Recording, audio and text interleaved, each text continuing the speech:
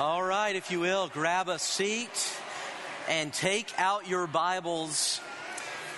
We will be joining one another here in a second in the book of beginnings, the book of Genesis in chapter 3. So grab your Bibles. Go with me to page 2 or 3 if you're using one of our Bibles, Genesis chapter 3. We're walking our way through the entire Bible and giving the big story.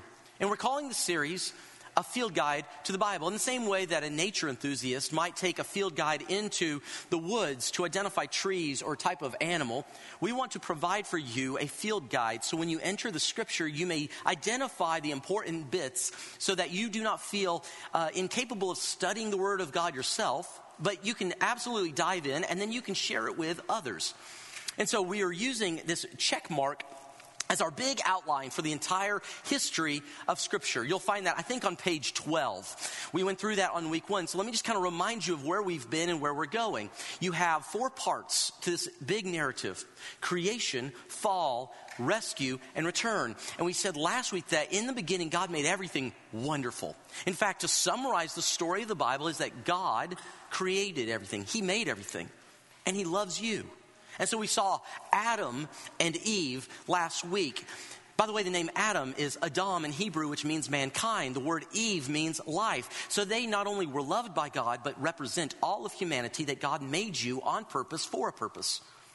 And everything's good. But the second part of the story is this: we are not alone in this universe. There are other forces in this universe that hate God and hate you and me, and will do whatever they can to steal your joy, if not steal all that is important to God. And so in chapter 3, this beautiful picture is broken when the devil slithers into the garden wearing the face of a snake. Now, here's a couple things you need to know. First off, the devil is not a creator. He cannot make anything. All he does is he rides in on the good things God has made and he twists them. He corrupts them. So the devil cannot make marriage. So what does he do? He knows how to break them, doesn't he? The devil doesn't create sexual love, but he knows how to misuse that. He did not create the internet, but he certainly has known how to twist it and corrupt what is on the internet. The devil did not create politics. Okay, actually, that one, he may have. But whether he did or didn't, he has somehow worked it out that we will go to the streets, scream at one another as though our gods in Washington are more powerful than our God in heaven. He twists things, doesn't he? And he has many different ways of doing this. One of the ways is he gets in through whispering. Now that word, whisper, did you know that the devil is called the whisperer? It's one of the things that he is called in Scripture. In fact, it is a root word. The word whisper comes from a root word in Hebrew for snake. Why? What sound does a snake make? Sort of a whisper. Psst, psst. In fact, if you listen to a snake even crawl across the ground, they make sounds like that when they go across leaves or dry or loose dirt. In other words, whispering brings in violence and viciousness and gossip and pain. And that's one of the ways that he attacks us. And what I need you to understand is that the devil's greatest tools are not death and disease, but only 5 little lies. He doesn't need many other tools. These have worked very well for, every generation since the beginning of mankind. And if you want to write this down, we're in part 3 today. If you want to write this down on your sermon notes, main point: every sin always involves believing a lie. Sin always involves believing a lie about God, about yourself, about others, about nature itself. It always involves believing a lie. And there are 5. Now, I got these 5, and I first was taught them by my good friend Patrick Mead. He showed these to me, and I was like, man, this is brilliant. So I want to share with you the 5 lies that the devil uses at the beginning, and he continues to use them. And here's what I'm asking you to do.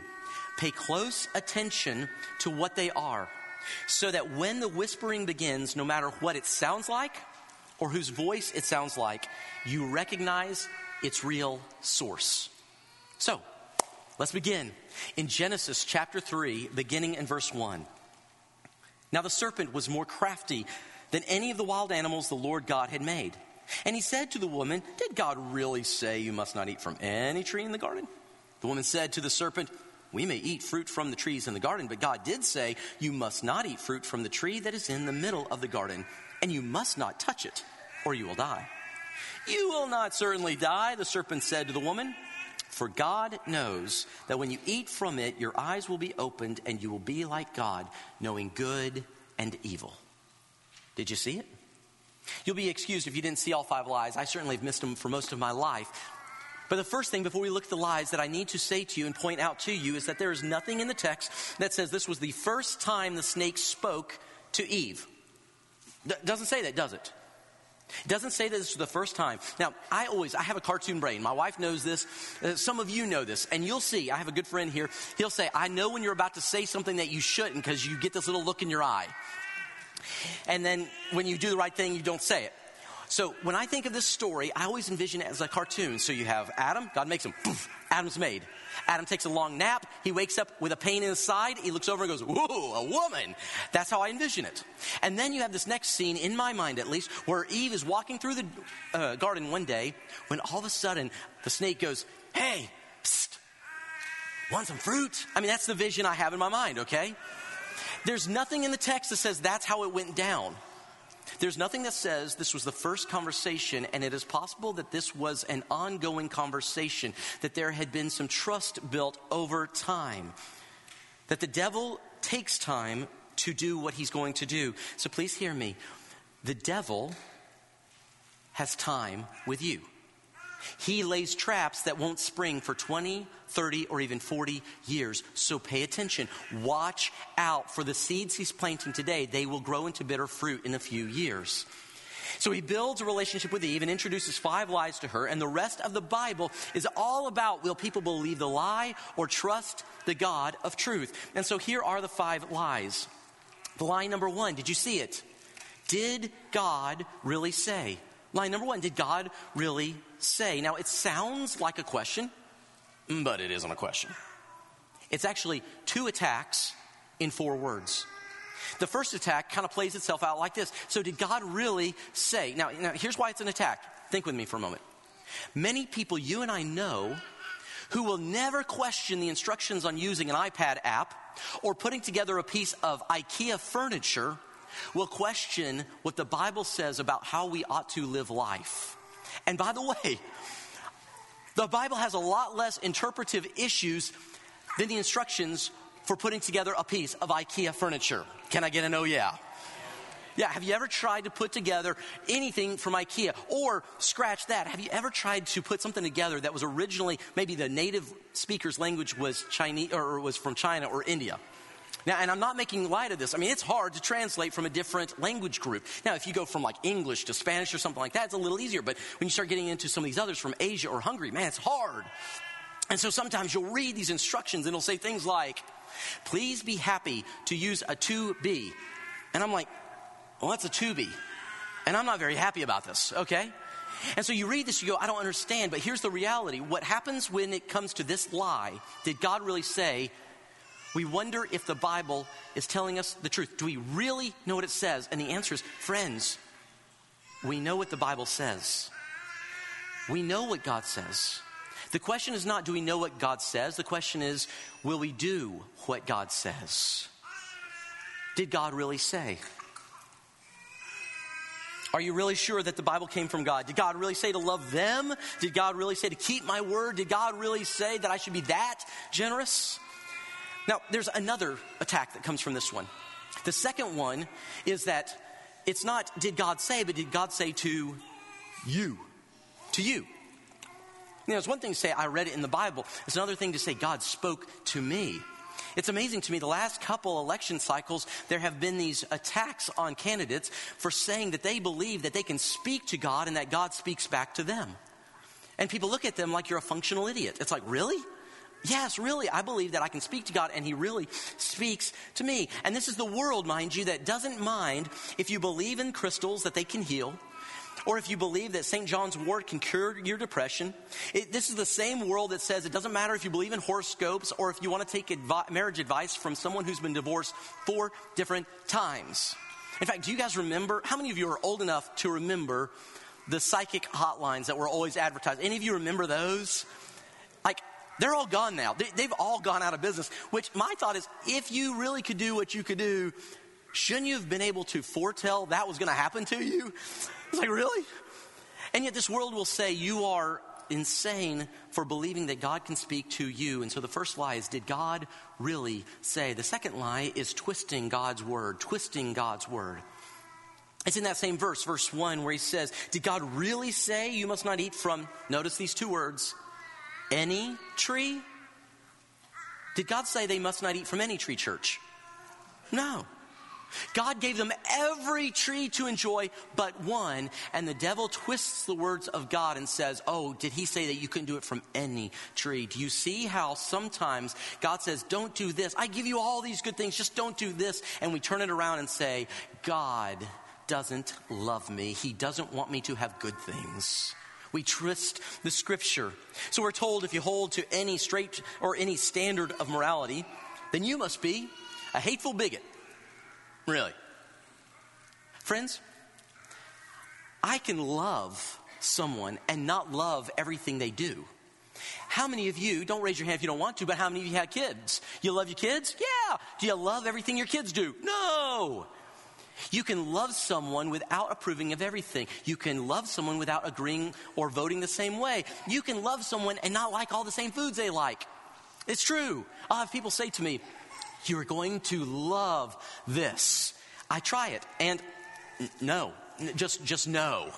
I don't like it, not one bit. You can love people and not approve of everything.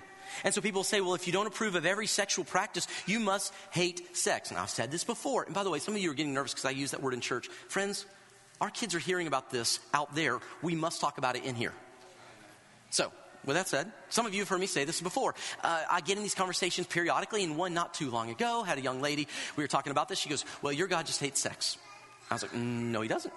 Yes, he does. No, he doesn't. Yes, he does. And we went back and forth. I mean, I get paid by the hour, so I had time. It was fine. Let's just keep going.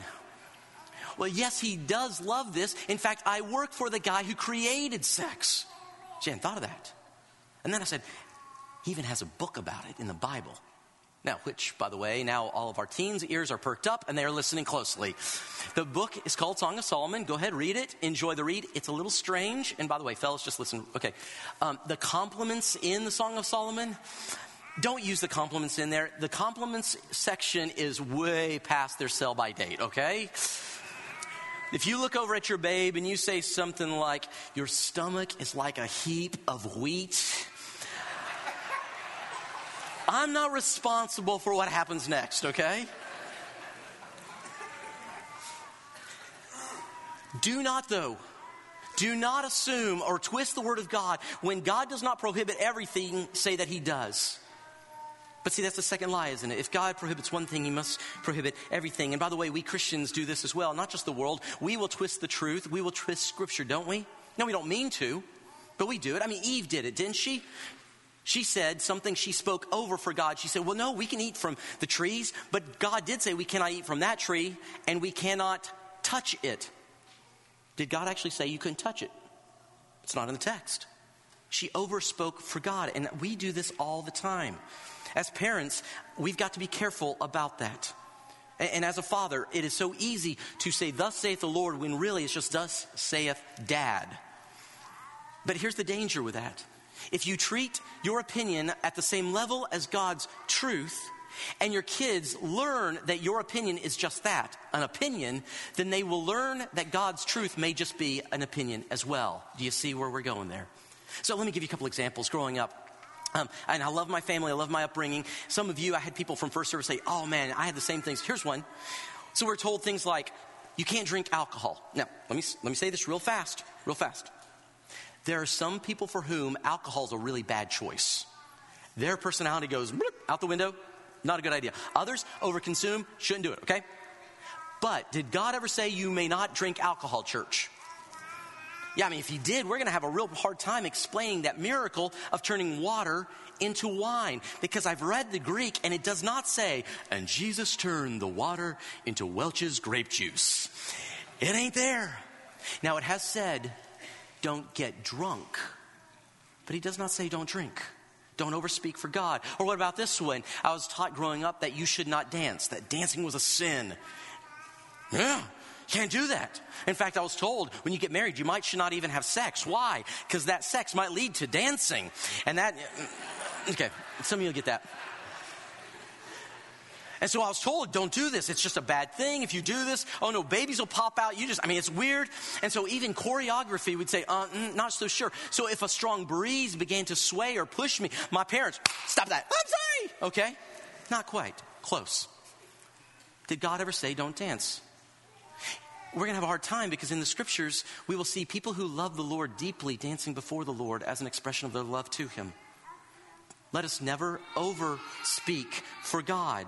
Because if we do, our children will grow to resent what we say or assume that where we're incorrect in our opinions, God is incorrect in his. Now here's the third one. The third one is that there are no consequences. How many of us know that this world could do with a little bit of clarity on consequences? Come on now. How many of us know that it's those consequences that brought us to greater maturity in life? And when we remove consequences as parents or as other individuals, we lose the ability to help our children understand how life really works. But in Genesis 3:4, it says, the devil says, you will not certainly die. In other words, there are no consequences. Now let me talk to the teens for a bit here. Now, first off, teens, you're beautiful, you're awesome in every way, except there's one thing you're going to need to work on. You will have to learn how to tell yourself no. Every person who succeeds in life learns to say no to themselves. And if you ask any of the parents in this room here what their greatest regret is, it will almost always go back to a moment when they did not say no when they should have. Now, this isn't just for you. We need to continue telling ourselves no at appropriate times because there are consequences. And by the way, we know this. There's a consequence to everything in life, even good things, right?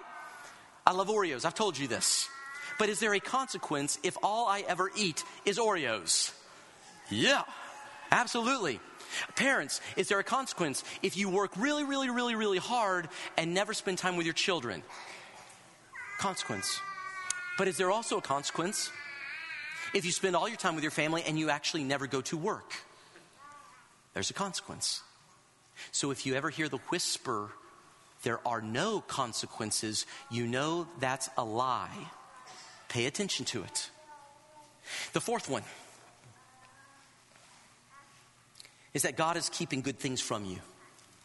God is keeping good things from you. Oh, if he just cared about you, he'd let you do that thing. If he loved you, he would not tell you no.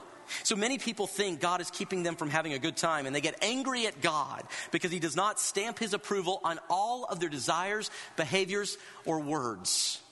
So they look to new ways to read the Bible. Well, let's just reinterpret that a little bit differently. Well, if you go back to this translation of this verse in this way, then if you take this part of this verse and translate it and put it with this one, then you come up with something completely different than what God has actually said. Or we look for new so-called experts to tell us what we want to hear because we believe that God must be holding out on us. But friends, God gave his son to disarm the lie that God was withholding anything good from us. Do you understand that? If I were to ask you to put on a sheet of paper and rank all of the things that are of greatest value to you, near the top, if not the very top, would be the members of your very own family. Therefore, if you were to give a member of your family to another, no one in their right mind could claim that you are just withholding good things. God did not withhold his own son, which means that although this world is broken and there are broken things in it, you will never have a perfect world here. By the way, perfect worlds don't exist outside of heaven. But we may never be able to look at Jesus and say, oh, God just doesn't love me. No, he loved you this much. He's not withholding anything from you. And then the fifth and final one is that you can be your own God. Now, we did this in first service, and I saw a lot of happy faces. It seemed to be very cathartic, so let's do it again here. I need you to help me out. Are you ready? Look to the person to your right or to your left. Go ahead. Pick a person. And here's what I want you to say. Ready? 4 words. You are not God. Ready? Say it loud and proud. You are not God. Go ahead. Feels good, doesn't it? Some of you have been waiting to say that since the Nixon administration, haven't you? All right. Hey, the party's not over yet. Now turn to the other person, to your second choice. Go ahead and tell that person, you are not God.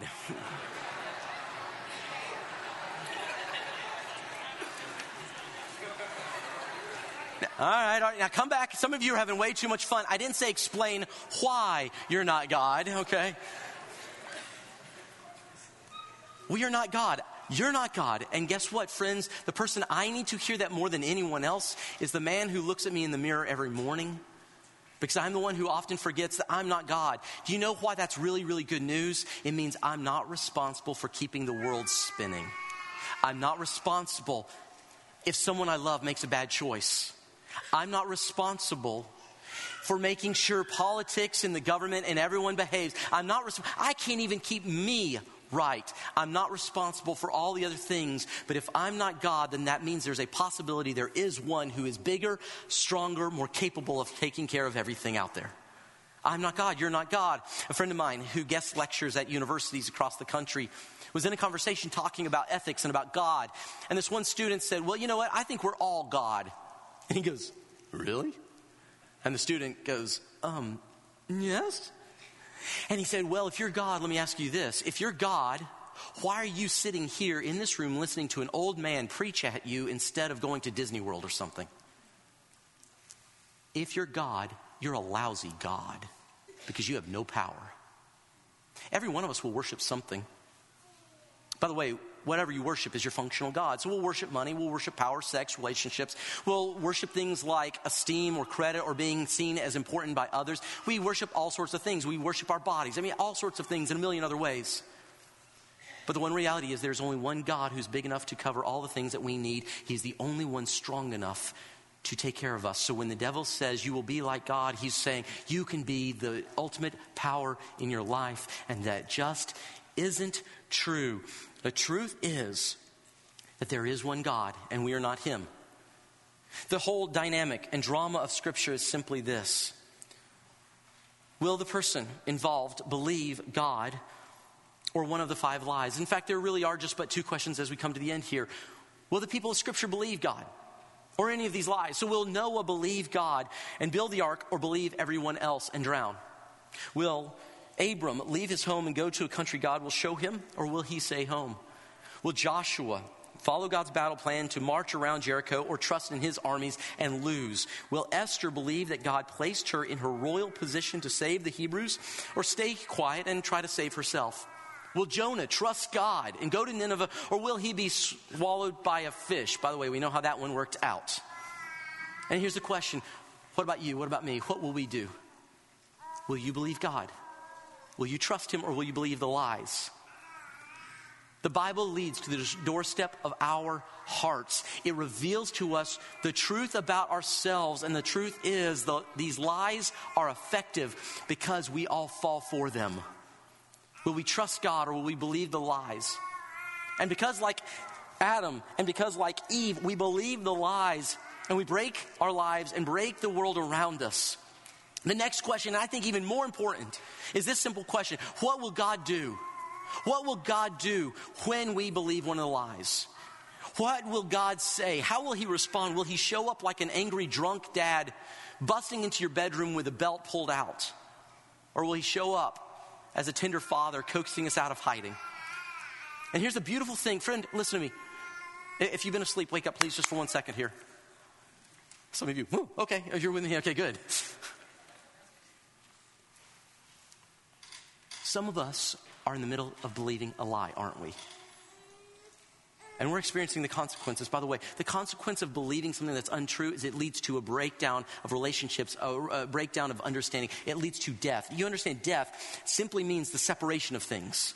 So it's the body from the soul. It's breath from life. It's these things that are separated. And when we believe a lie, things fall apart. And every one of us has believed a lie at one time or another in our life. And some of us today, you're going, man, I'm living in it. And the question I've got to ask is, so what's God going to do about it? Because if we're only talking about the lies and what to avoid, then there is no hope. But here's the hope. Are you ready for the hope, church? One word in Hebrew gives us the hope that I need and you need as well. Are you ready for that one word, church? Everyone say yes. Here it is. That word is? You're welcome. May God bless you and show his peace. No. What is this? This is an incredible word. It is one word in Hebrew. It is the Hebrew word ayaka. And I know I'm butchering it. So none of you Hebrew majors come tell me that. Ayaka, what is that? It's one word in Hebrew, but it translates into 3 words in Genesis 3:9. When Adam and Eve are hiding in the bushes for what they have done, they have believed the lie and the consequences crashing in on them. God does not break down the door ready to whip his kids. Instead, ayaka, what is that? He says, where are you? One word. And within that one little word is compressed the deepest theology of the scriptures. Where are you? In this one little word, this one little phrase, where are you? He is saying three things. Write these down in your notebook. Number one, that God seeks lost sinners, and he seeks you. Friend, if you've believed a lie, understand when the voice of God comes, it's not to beat you, it's to rescue you. He says, where are you? Oh, sweet child, where are you? He comes to seek you. When Jesus comes, God himself poured into flesh, he says, I came to seek and to save the lost. So if you've believed a lie, as I have, and everyone else in this room, and every person who's ever drawn breath, the good news is that God says, where are you? For he comes to seek you. And he doesn't simply come to seek you, he invites you to confess. See, God knows where they are. He doesn't need them to say, yoo-hoo. No, he knows where they are. Why does he say, where are you? Because we need to identify that we are not where we need to be. To say, I'm not with you. I'm not where I need to be. Help. That's what confession does. He seeks you. He invites you and me to confess to him. And finally, this one little word is a promise that God will redeem us through Jesus. Because he comes to us. He finds us in our misery and in our poverty of state. And he says, I will save you. And he does that through the cross of Jesus. And in verse 15 of chapter 3, we get the first promise that Jesus will come and fix all that is broken. When God says to the serpent, Jesus, will crush your head, snake. You'll strike his heel. Yes, you'll kill him on the cross, but on the third day, he will exit that tomb and he will crush your head once and for all. If you have believed the lie, now believe the truth, that there's a God who's looking for you to bring you home, and he does it through the work of Jesus Christ. So, will we believe that truth today? Let's bow.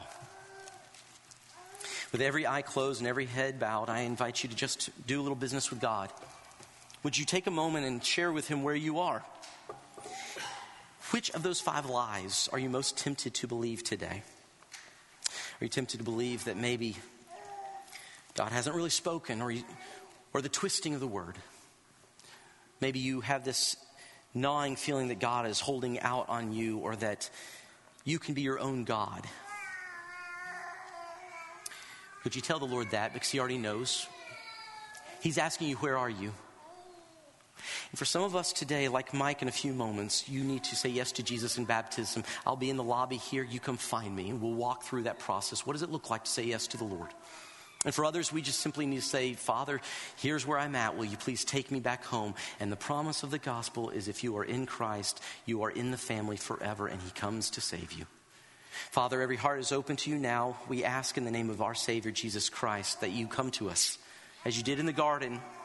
And you say, where are you? May you speak to each of us. And then just as you did in the garden, will you speak the promise that there is one who brings hope and life even in the midst of death and lies. His name is Jesus. Our hands are in his life. It's in your name that we pray. Amen.